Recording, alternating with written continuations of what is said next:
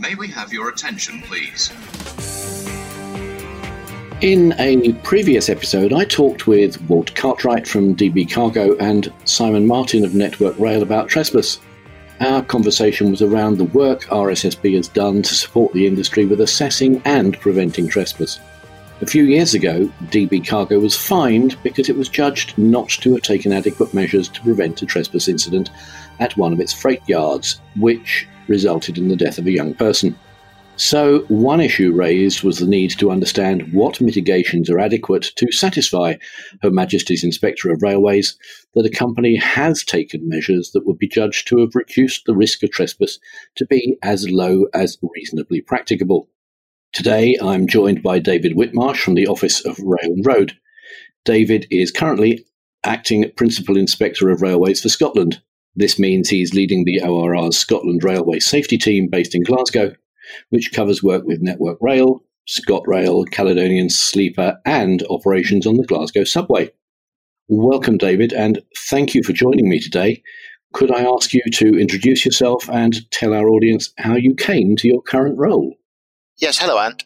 I'm David Whitmarsh, and as you say, I'm currently acting Principal Inspector of Railways, leading ORR's Railway Safety Team in Scotland.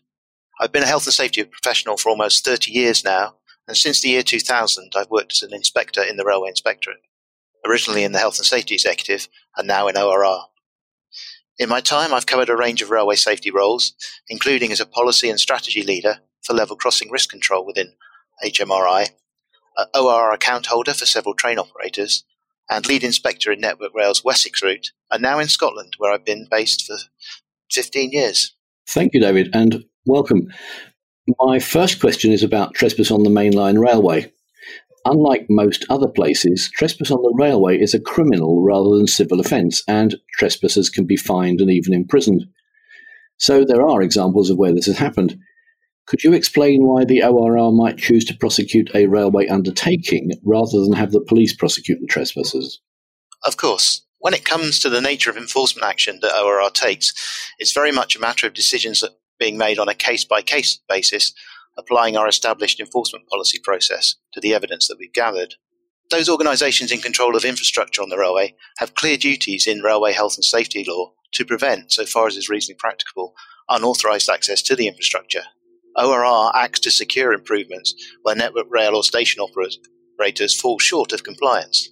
But that action can range from verbal through written advice to formal enforcement notices, with prosecution only in the most serious cases. A significant consideration is the extent to which any deficiencies in the compliance by the duty holders expose vulnerable people to risk, particularly children, who are less likely to understand the risks that the railway poses to them.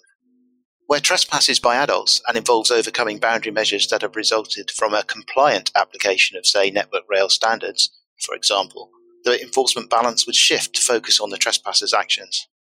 Prosecution for trespass falls within the British Transport Police consideration rather than ORR. So in essence, it's a balance of, does the situation meet with accepted standards of compliance for fencing and other measures? And we take that into account when we come around to deciding whether we should take formal prosecution action against a railway duty holder. And it's also not inconceivable that action could be taken against both parties in a particular case. Thank you, David. I think that clears things up. One train operator has in recent years had 2 large fines imposed on it following prosecutions by the ORR. Could you explain how the sums involved are arrived at and where that money goes? The decisions on penalties in any health and safety prosecutions are entirely a matter for the court and not influenced at all by the ORR or the HSE. Sentencing is governed by rules and procedures followed by magistrates and judges, and in Scotland by the sheriffs. But in setting the levels of fines, there's generally a starting point on a standard scale that's dependent on the nature of the particular offence. That's then modified by the judge or the magistrates to take account of other factors, such as the actual outcome of an incident. In cases such as trespass, there may be a consideration of contributory negligence by the trespasser. Also considered are the history and attitude of the defendant, for example, whether corrective action was taken promptly after an incident, or there have been previous similar incidents. And all these things are weighed by the judge in coming up with a fine. As an example, a guilty plea generally leads to a reduction of up to 25% for an early plea on a starting point. But there's no correlation between the levels of fines or the starting points and the value for preventing a fatality, for instance. The fines themselves end up back in the Treasury. There's no direct link between the levying of a fine and the funding of a health and safety regulator, be that ORR or HSE. Okay, thank you very much. In your answer there, you mentioned adequate measures to prevent trespass.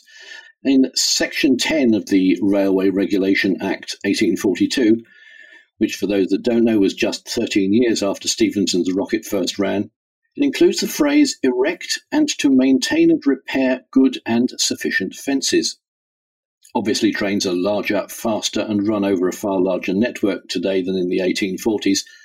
Can you tell us what the ORR would consider to be good and sufficient for today's railway? Yes, of course I can. The acceptable measures should really be based upon a site-specific risk assessment, taking into account the local variations and characteristics of an area. After privatisation in the 1990s, the Railway Safety Miscellaneous Provisions regulations were enacted, and Regulation 3 sets out a requirement with a revised wording that is to prevent, so far as is reasonably practicable and as far as necessary for the purposes of safety, unauthorised access to the railway infrastructure. So in getting to a point that's acceptable, we should look at risk assessment first. Because those assessments should include, for example, whether the risk is greater as a result of electrification equipment being present, for example, higher line speeds or traffic densities.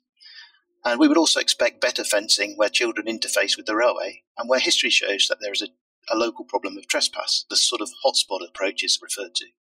And of course, there's always a security consideration of keeping people away from high-value critical assets just for their operational integrity. In determining what actually represents a good boundary measure, Network Rail has established standards and processes for determining the right type of fencing at particular locations. As a general rule of thumb, posted wire or 1.2 metre high stock fencing is perfectly suitable for vast stretches of rural railway. But in urban areas or around critical assets, a minimum height of 1.8 metres is more likely to be needed, and in many cases, a fence would have to be of a palisade type and could even be supplemented by additional trespass prevention measures such as raptor type guarding. Thank you very much. You mentioned the site-specific guidance, and the industry has asked RSSB to produce a good practice guide for assessing trespass risk, which also covers how to assess mitigation measures and whether that trespass risk has been reduced to as low as reasonably practicable. Do you feel that the good practice guide is adequate, or is there more that needs to be done? I'm very impressed with the guidance, and although I've not had occasion to apply it from the perspective of a duty holder, it's been a really useful reference for me as an inspector when benchmarking assessments that we come across during inspections or investigations and looking at duty holder procedures within their safety management system for dealing with these risks. It captures the wide range of considerations needed in successful assessment of trespass potential, and that includes the motivations that may drive people to trespass that perhaps wouldn't come to mind from a sort of technical engineering point of view, and it sets out a logical structure for the process. It also captures that preventing trespass is about more than providing a bigger or a stronger fence at a particular location.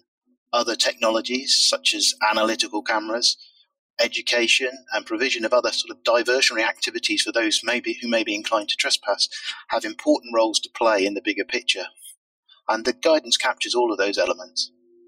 As an inspector, I think I would say that if I were to come across a duty holder that was not applying the approach, which is in the guidance, or something very similar to them, I would certainly be bringing it to their attention as a useful means of meeting their legal duties in the area.